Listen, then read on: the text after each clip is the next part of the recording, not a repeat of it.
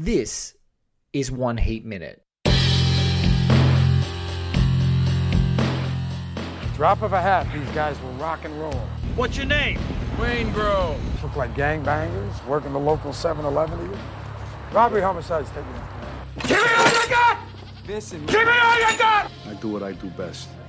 I take scores. You do what you do best, trying to stop guys like me. A podcast dedicated to all 170 minutes of Michael Mann's LA crime opus Heat, 1 minute at a time. Ladies and gentlemen, welcome back to One Heat Minute. I'm your host, Blake Howard, and I'm joined by the Murderers Row, the superstar Neil McCauley level squad to debrief the 14th minute of Michael Mann's crime saga Heat. I'm joined by Stu Coote, who does know more about being in emergency rooms with bikies who've been injured than I thought I would ever know before the beginning of this podcast. We've got Luke Buckmaster here, who promises there will be no more easy finance jokes on any more of his appearances on this show. Also writes for The Guardian Australia and is an accomplished author. Stu, a vital film voice and film aficionado and constant member of the cinema, and also editor of the internationally renowned trailblazing film site Dark Horizons. Franklin is with me as well. Say hello, sir. Hello. Hello, gentlemen. How are we all? Can I ask something? If you're De Niro in this situation, No. you're the Macaulay of this group. No, if at best I'm Val Kilmer. At I best. think you're the De Niro. I'm the Kilmer. You're Sizemore. I'd kill to be Tom You're Sizemore. Sizemore. Please Let's tell me make you the John crazy Voight. one. John Voight? Oh, you're desperate to be John Voight. just be You John make Voight. a great John For Voight. a night, just for a day. Just for a night and day. He's absolutely sensational in this. Yeah, he is. He's not coming up in the next minute because the next minute is actually so loaded with stuff. But ladies and gents, we'd love you to listen along. We're going to listen to the 14th minute of Heat from the 13th minute. We're right at the end of the 12th minute, onto the 13th. The 14th minute of the film is here. Have a listen, and we'll come back and we'll dissect it with you.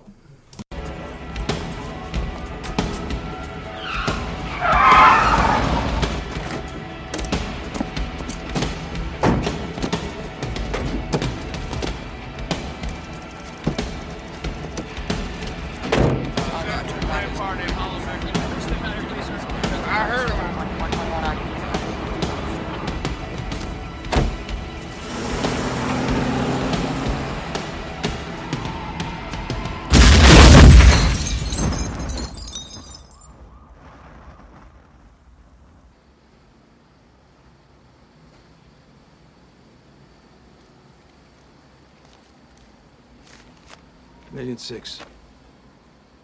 40 cents on the dollar, 640,000 to you. 150 front money.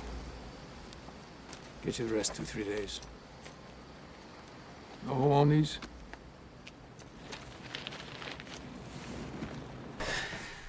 So, gentlemen, we're at the 14th. We've done the 14th minute. We're up to the 15th minute. We've just closed that off. We can see the fallout from the original heist scene. We see the police stopping, inspecting three unfortunate dead bodies at the edge of the truck. Completely waylaid after Wayne Grove's decision, and we see Neil McCauley and his crew dump all their stuff, jump into another work car, and do a sort of A blow up of the ambulance. DIY blow up of the ambulance as they're leaving, and leads us right into, and this is what I wasn't aware in this minute. It was I wasn't aware that we got to it so quickly. Was the introduction of Nate, which is Neil McCauley's sort of confidant, and also What's his fence? and his fence for a lot of work that happens, but a key character in the film. Even though it's a small part, John Voight plays Nate so brilliantly in this, and such a vital role, but just pops in and out. Just another cool man regular. We just, before coming back on air, we're talking that he's Howard Cosell in Michael Mann's Ali in 2001. So there's a stack of good stuff here. But gents, what else do you say? Immediate thoughts after the 14th minute? Well, it's a continuation of their proficiency as a crew. They're quick, they're clean, they get out. Even like the stuff Clear up with the evidence. stuff with the ambulance, they're done. Again, they've got the bomb ready to go. And it's not like some professional, it's just a straight up chemical, like almost like a pool chemical, which they just added an incendiary device to it and bang. And we don't even see the fallout we saw from De Niro wanting to punch out Wango. What's his name? Wayne Grove. It's a weird name. He they don't stop and argue the toss. Again, they're continuing on with the plan. It's this brief moment where he sort of reaches over, grabs him, and it's like... As you naturally would. And then we'll get to this at a later time. Yes. We've got a job to be do. dealt with We're back on plan, which I like. It's no, it's very good. Everyone knows. Again, they come out of that ambulance. Everyone knows their positions, like they got out of the truck before. But I also think one of the cool things that we were sort of briefly alluding to in the previous podcast, which we're now talking about on this minute, is at this stage, the cops are on a chase for guys who've rolled an armored car, who may or may not be aware. And at that stage, they got a call from within the armored car, so they assume that people are alive. So they got a call from inside the armored car to say, we're being robbed by the driver. So at that stage, there's live people. So when they bust over the tyres and they stop from future cops from driving over the road spikes, they then discover 3 dead as doornail guys. And I suppose the urgency to go on a wild goose chase and try and hunt these guys down in the middle of 2 freeways really slows up, and they go, oh shit, there are 3 dead guys here. It escalates that problem straight up. Yeah, it's like, wow, do we try and chase these guys who are with automatic weapons and proficient enough to put road spikes? But also, their role is to contain the scene and worry about that. They're not there to go off. No. They're not getting a posse together and setting off to try and round them up. They know. Well, no, they know this is be upgraded to the We've next got dead level. bodies, Police bang. We don't touch this. Which is before Pacino comes in, we just get up the police tape and wait. Yeah. So we see some great characters. We see our lovely, I think, as Ted Levine might later call him, TV man. I'm going to press play. We're going to have it on mute so I can go back. But we see... TV console man. TV console man. Yeah, can I just say, how is he in the outlets for that? Because the TV's actually on. Yeah, so, outside the building, yeah. Where is he He getting has a it? very long extension cord. And if he has a reason... And what's with the... It's like a get the outlets. 1950s television in the 1995. I actually think he's got a car battery in that trolley. But he's not getting very good reception. No, it's it's pink static. Who and has also, pink static? why have the TV tilted like that? I mean, why not trolley. do the due diligence and put a brick on one side, make it... You want a geostabilizer on that trolley. It's almost like the cop is asking him, did you see everything? And I like to think that homeless guy is saying, well, yeah, I saw it, I'm not squealing on nobody. You know, snitches get stitches. That's right. And I'll go back to watching my TV, which is mysteriously turned on. Well, the other thing is that have you ever seen a road sign like that? No. The arrow is it's pointing down on the cop's shoulder. Yeah. What do you think the reaction from this man would be when you tell him that what that his sign's about, actually. TV's not tuned? Do you think you'd just get like... Do you think you'd get a rounds of the kitchen of like, don't tell me how to watch He'd my say you're television? crazy. Yeah. This is before the era of digital television and Freeview, so I don't know what it I know that later, this homeless man, at least, and you know, we're making an assumption with you listening to this that you've seen the film before, that the TV man actually gives them slick. Sure. Yeah. Which is Which is a big thing. Which is huge, and as Pacino actually says, you know, you're going to get the phone book, but run it anyway, and helps him run down a lead later in the film. But if you're just glancing at 13 minutes and 18 seconds into this movie, and you see a cop asking this guy with his TV on a slant that has got pink static, well, you think how it's much hope? That somehow turned on and outside. But also, A, it's potentially filler, but B, how reliable is this guy? Yeah, exactly. Yeah. How reliable is he as definitely not a reliable witness. as a witness? I mean, And you so, can't even tune his TV. no.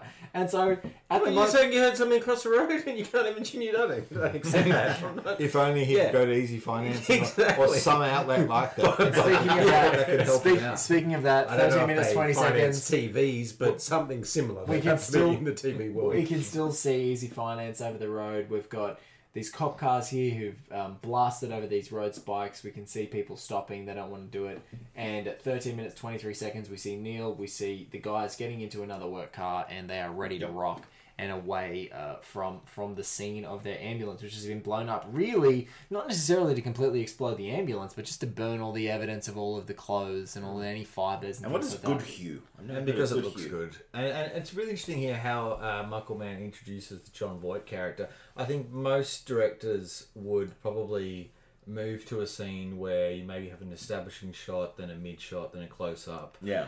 John Voight talking to Robert De Niro. Here, He goes straight to like a mid shot, and it's not a tracking shot here, and he's going from right to left. He's focusing on these guys. Obviously, two criminals. They don't have a office. They can't book out a room using Microsoft Outlook, so they have to be upstairs at a car park. Sure. Well, this is pre-Airbnb. Glasses. Voight's got his glasses. De Niro, I think he's got a satchel or something, isn't he? A briefcase satchel, something like that. Hey, he's doing a tartan suit. That was rare back So then. it's a business meeting, but Yeah. Officially, like that. This is getting written off to tax. Well, yeah. If they had coffee, But Now, what do you they declare write that? off the tax write-off too. But So- I love How would he declare it? I love exactly. Yeah. I love how much you learn in shorthand film from about 13 minutes 36 seconds into this film to 13 minutes 41 seconds, which is essentially like 5 seconds. You're seeing A9, so you're in a parking structure. Yeah. These two guys are going to a random spot. It's sundown. We know the heist happened in the morning, so there's a clear, pretty quick turnaround as far as hooking up with your fence to fence whatever goods that they're working on. We get a little bit more specifics, and we cut this scene off right in the midst of a bit of a revelation around the actual bonds and who they own. And the fence, Nate, in this case, played by John Voight, is asking Neil McCauley, do you know who owned these? And sort of is seeing another angle on the fence, which is also... scam on a scam. A scam on a scam, opening up a door, but as we will later find out, that's potentially another one of the trapdoors that's in this Do you entire think film. the A9 means anything? It's like the 605 on top of the van. Does that mean anything? I don't know. I think it's just It's random. It feels Yeah. like it's it just feels like it fills out the universe, like as I where'd we park? B3, B21. It's like the yeah. Seinfeld episode. It is. I think I think George and they're actually walking around looking for the. He's got the plane's got a goldfish, but I think more relevant is that this is a shot where this is 1341, where really the two characters are quite a small portion of the frame. And this is the concrete jungle of Michael Mann. This is a large and sprawling city. And Yeah, but it's you also did Los get Angeles that- where there is not much in the way of high rise. So you're talking in one of the few places where the car park is looking out on top of some very large skyscrapers. And So he's obviously looking- this is and downtown, he's looking out, which too. is like And a I think different that's- part of the I city. think that's quite intentional. This isn't a car park that's on the ground floor. It's looking out onto something. And it does, and it ends, and I love that you're introducing a pretty titanic character actor in the form of John Voight, where we pull up at about 13 minutes and 47 seconds, and they're in the center of the frame. These two absolutely Oscar-nominated, extremely well-known people, and you're getting them in these random, barely profile shots. You're almost seeing them from behind as they look out into this jungle, and it's kind of, it's a way that if you're someone who's passing them, you're not being able to get a good... read on them. A good read on Yeah. who they are. They're looking out into the concrete jungle, which is... And we've yet to have a glamour shot, and I don't think there are nearly any in this film, but a glamour shot of LA. Yes. Like, No, yeah, but they're we're being very, yet to they're being have- very. yeah, The thing with yeah. this one is they're being very deliberate with the geography here. So you had the thing with the drive when they had the robbery that we were just talking about before was on Convention Center Drive, which is in the southwest part of the downtown Los Angeles. This is in downtown Los Angeles, the parking lot. So he hasn't moved particularly very far. There's obviously a few blocks from where they were actually, which is actually kind of risky for a fence, in the space of what a couple of hours from the robbery. But they're not looking for. They're looking for a guy. They're not looking No, for a guy. they're to looking at that satchel. sort of thing. Yeah. Yeah. But a lot of this, a lot looking of the for the- geography of this film is actually quite distinct to Los Angeles in terms of it moves to different areas depending on. He doesn't cut to, but like down the Mighty Ducks are being dragged downtown. They're in the lockup. They're the ones that hit the dock because they're looking for a rogue hockey team. And this exchange that happens sort of in the last 12 seconds of this minute is Nate, an older Nate, a great mulleted John Voight with a moustache, kind of Colin Farrell pays homage to him in Miami Vice, very similarly with the same hair, but it's still rocking. And he's got his classic glasses. He's reading over this. Do you know who owned these? And we finally figure out it's bonds. He's going to get $100,000 worth of these bonds, and he can split it between his crew. So it's a $100,000 gig here. And do you know who owned these? Do you get the sense with the shot of John Voight as well? Like it almost looks like they've sort of uglied him up a bit. Like he looks a little, like he looks a little weathered, and he looks a little like. But a guy who, I love that he kind of came to Hollywood, used to get away with being part of the scene. You get the sense that he's just still now a bit on the outer, like he's gone a bitter seed, still a player, but not what he once was. Like he's fighting for scraps, because this doesn't seem like a massive score for the preparation that went in. No, they did an amazing job ripping it off, but it's like it wasn't. He's not having the high. It's not walking away money. No, they're not retiring to Mexico and having pina coladas. Like this is their job. This is and that's what I mean. I think that's the great thing is they're here to be in it for the long haul. This is a career, and you look at Neil. Neil's got an extremely clean, beautiful white shirt, a nondescript grey suit, a pretty He's very clean cut, isn't very clean cut, pretty bland look. And Nate's a bit more, he's got that. That's almost like the kind of white shirt that's had a bar, a year in a bar where they're still allowed smoking with a tobacco to yellow it, and a tartan jacket. So he's looking pretty schmicko, but it's kind of a weathered schmick. De Niro's got, and throughout this, I know they make reference, like, well, here with Pacino, they say that he was in the Marines when they look at his jacket. But De Niro looks like he's almost got a military discipline to him. Yeah, like the with way with the appearance. Yeah, yeah, he's clean cut. Everything's right. It's rigid. Well, that's sort of very rigid approach to his with the vanity and so on in terms of like the way he dresses and the way everything's like very sharp suits with sharp corners and so on. But John Voight then feels more like the criminal element here. Yes, he feels like he's a professional doing business with a shyster. Yeah. Like, Whereas I'm dipping my toe in the waters of crime. Yeah. Like the bank, the actual armor card felt like the job. This feels like, now I've got to go see a criminal. Yes.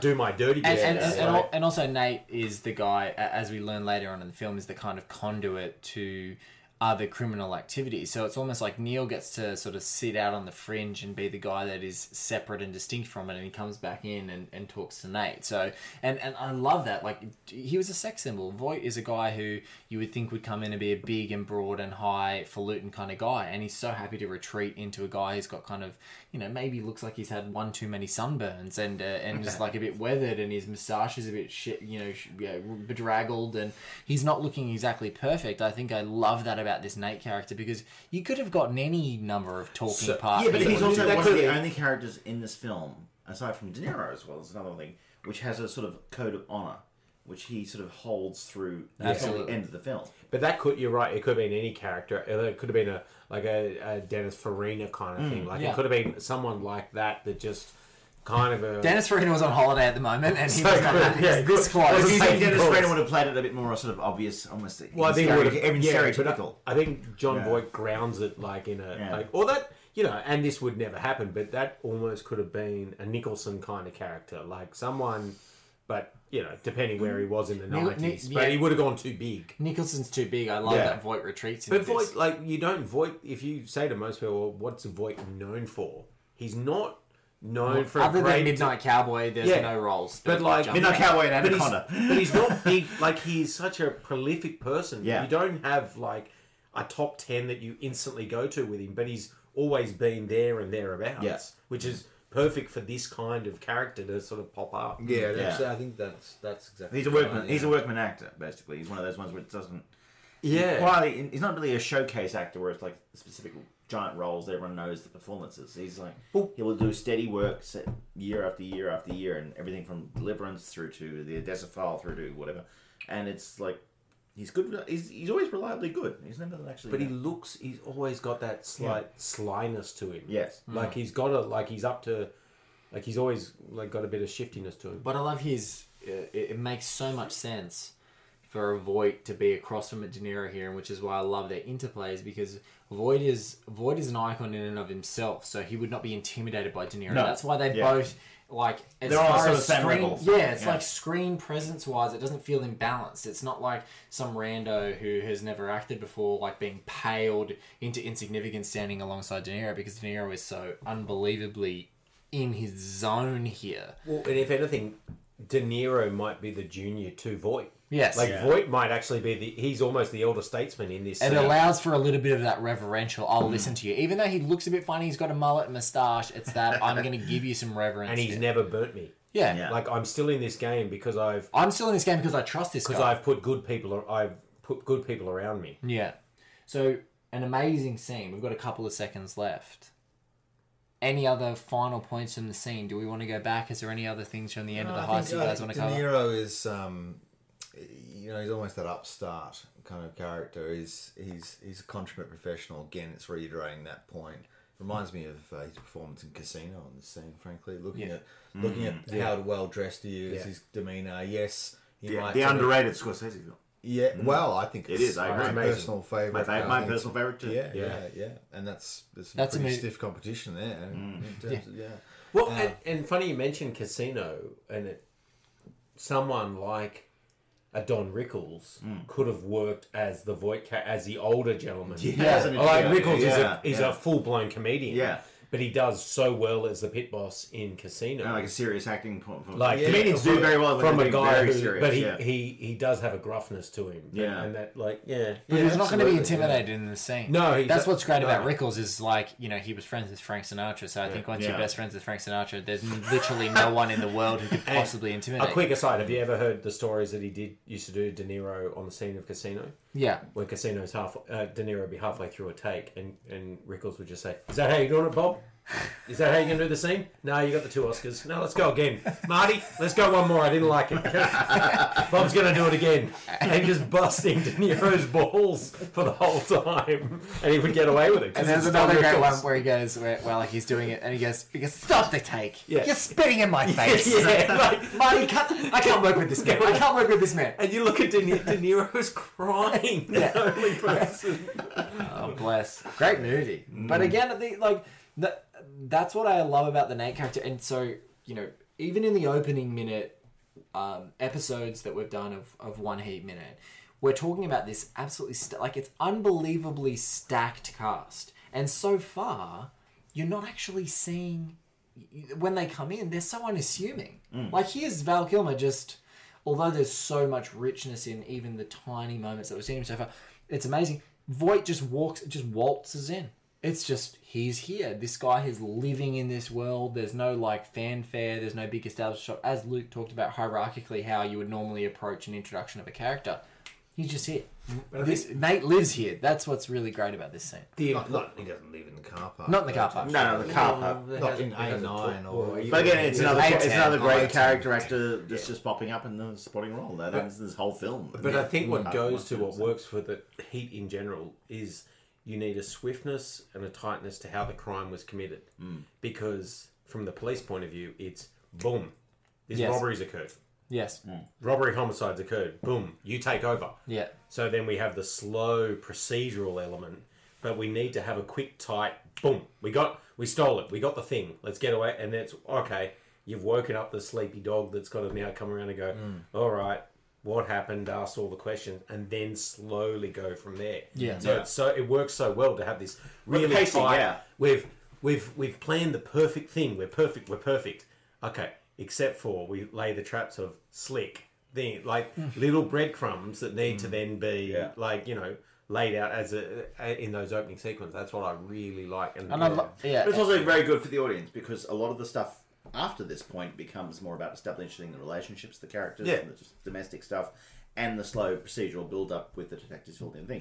So you have another good half hour or so before things start turning into more of an action thing again. So you've had this burst of action earlier on, and then you can sort of relax into it a bit because you've got the audience's attention. They're enjoying it. They're into it. And you stop now and you say, who's who? Oh, well, Chris is this. This is we already know who every single player is, and what their motivations are, how they can be pushed. Yes, from very little, from one heist, one heist. That's right. And on the other hand, Michael Mann doesn't have much time for Jon Voight, doesn't have much time for Val Kilmer, doesn't have much time for Danny Trejo, and there's I think we mentioned it in previous. There's dozens and dozens of speaking roles in here. There's close to 70 speaking roles. So it's a gigantic tapestry of mostly men talking to each other, and the supporting cast is terrific, absolutely terrific, and very efficient in their characterizations. But that he doesn't linger very long at all.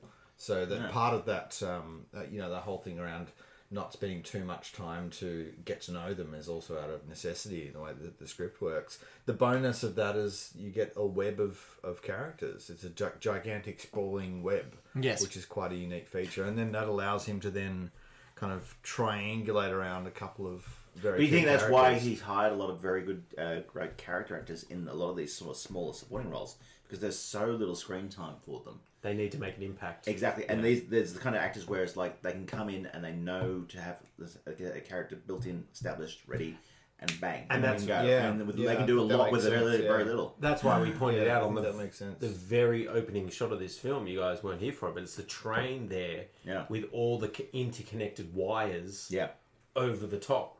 So there's like wires going everywhere, and it is the netting of like almost thematically that there are going to be all this crisscrossing of the different players, and there's stuff going everywhere. Man, And- he's a genius. Is there a bit of blue tinsel on top of the train? There wouldn't be because it's not down at Easy Finance. No, it's They haven't moved into trains yet. They're getting there. This is like, And, I might have and, been preempting it. but I think never do, in an sure. upcoming minute, you're going to see, and I think what kept resonating with me as you were talking about those fantastic, phenomenal character actors who can just walk in and give something to like what is essentially a nothing role. The character of Bosco, which Ted Levine comes into, and he's about to sort of start unpacking and dissecting this investigation. He's kind of Pacino's eyes and ears on the ground of this scene before he arrives there to sort of give him the lay of the land and summarize what's happened.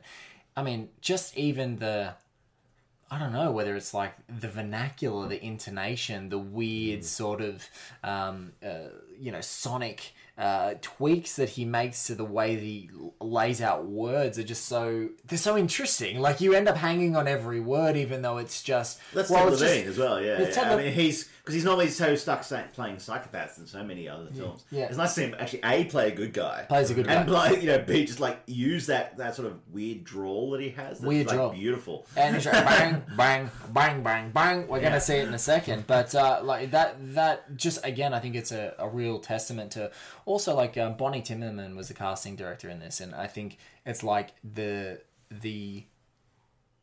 stones to cast a bunch of big actors and go, look, you only have 2 lines. These, and I think when you build a film around 1995 Val Kilmer and Robert De Niro and Al Pacino, you get the luxury to go, would you like to be in this amazing kind of twice in a lifetime opportunity? And then all these great character actors and incredible performers who have later seen doing incredible stuff just go, yep, I'm in. I'm, John Voight. Who would have thought? John Voight. Yeah, cool. I'm in for a role that's like 5 lines. it's doing the work. It's like you look at Ocean's 11. Yes. If you use big names, like on a sort of descending scale of how big the names are, but at the end, you know who all 11 characters are of Ocean's 11. Yes. I went through the 3 Hobbit movies. I can't tell you who all the Hobbits are. Yes. I spent 9 hours with them. I can't remember, like, there was Yeah. the fat one, the sexy one, and the one that was good with a sword. But I watch Ocean's 11. I can take you through who all the motivations are because the casting was so perfect in Yes. terms of the impact that each of them has. Yes. And that's what this does. It's like, yeah, you're not going to be around for a lot, but I just need... And we haven't even got to Bud Court yet. We have not even got to Bud early Court. days. Gentlemen, this has been absolutely outstanding. Thank you so much for taking me through one of the most iconic film heists of all time. We are literally up to the 15th minute of Michael Mann's epic crime saga Heat, and we're about 4 hours into the 1 Heat Minute podcasting saga in and of itself. So thank you so much for being my opening guest. I really appreciate your time. And looking forward to hopefully seeing you throughout the remaining 162 episode sprawl that is 1 Heat Minute. It's been an absolute pleasure. Yes, it's been great. It's been the proverbial easy financing. He promised. And this is his second Easy Finance joke. Sorry about that. It's actually easyfinance.com. We've got a website now. You can actually download the app. It's in the Google App Store. It's in there. There's a link in the page. Yeah, it's in the App Store. It's on Google Play. At the end of this show, and at the end of every show, you'll hear shout outs to the folks and guests and where you can find their stuff. But thank you so much for listening to 1 Heat Minute, and we'll catch you next week where we find out how Neil is going to fence this cash with Nate and what exactly happened from the police perspective at the robbery homicide division with Bosco. Bang, bang, bang, bang, bang. We'll see you there and catch you soon. Thanks, guys. Thank you so much, Garth Franklin, Stu Coote, Luke Buckmaster. You can find Garth at Dark Horizons on Twitter, Stu Coote at Stu_watches on Twitter, and Luke Buckmaster at Luke Buckmaster, all one word, on the Twitter sphere. Guys, thank you so much for listening. It is now episode 11 of One Heat Minute. We are having an absolute blast producing the show for you, so thank you so much. Thank you to our music guy, Paul Davies. Thank you to Garth Franklin for his assistance with website design. And subscribe, rate, review on whatever podcast app you use. We would love your feedback. Thank you so much for listening. When you need mealtime inspiration, it's worth shopping Kroger, where you'll find over 30,000 mouth-watering choices that excite your inner foodie. And no matter what tasty choice you make, you'll enjoy our everyday low prices, plus extra ways to save, like digital coupons worth over $600 each week. You can also save up to $1 off per gallon at the pump with fuel points. More savings and more inspiring flavors make shopping Kroger worth it every time. Kroger, fresh for everyone. Fuel restrictions apply.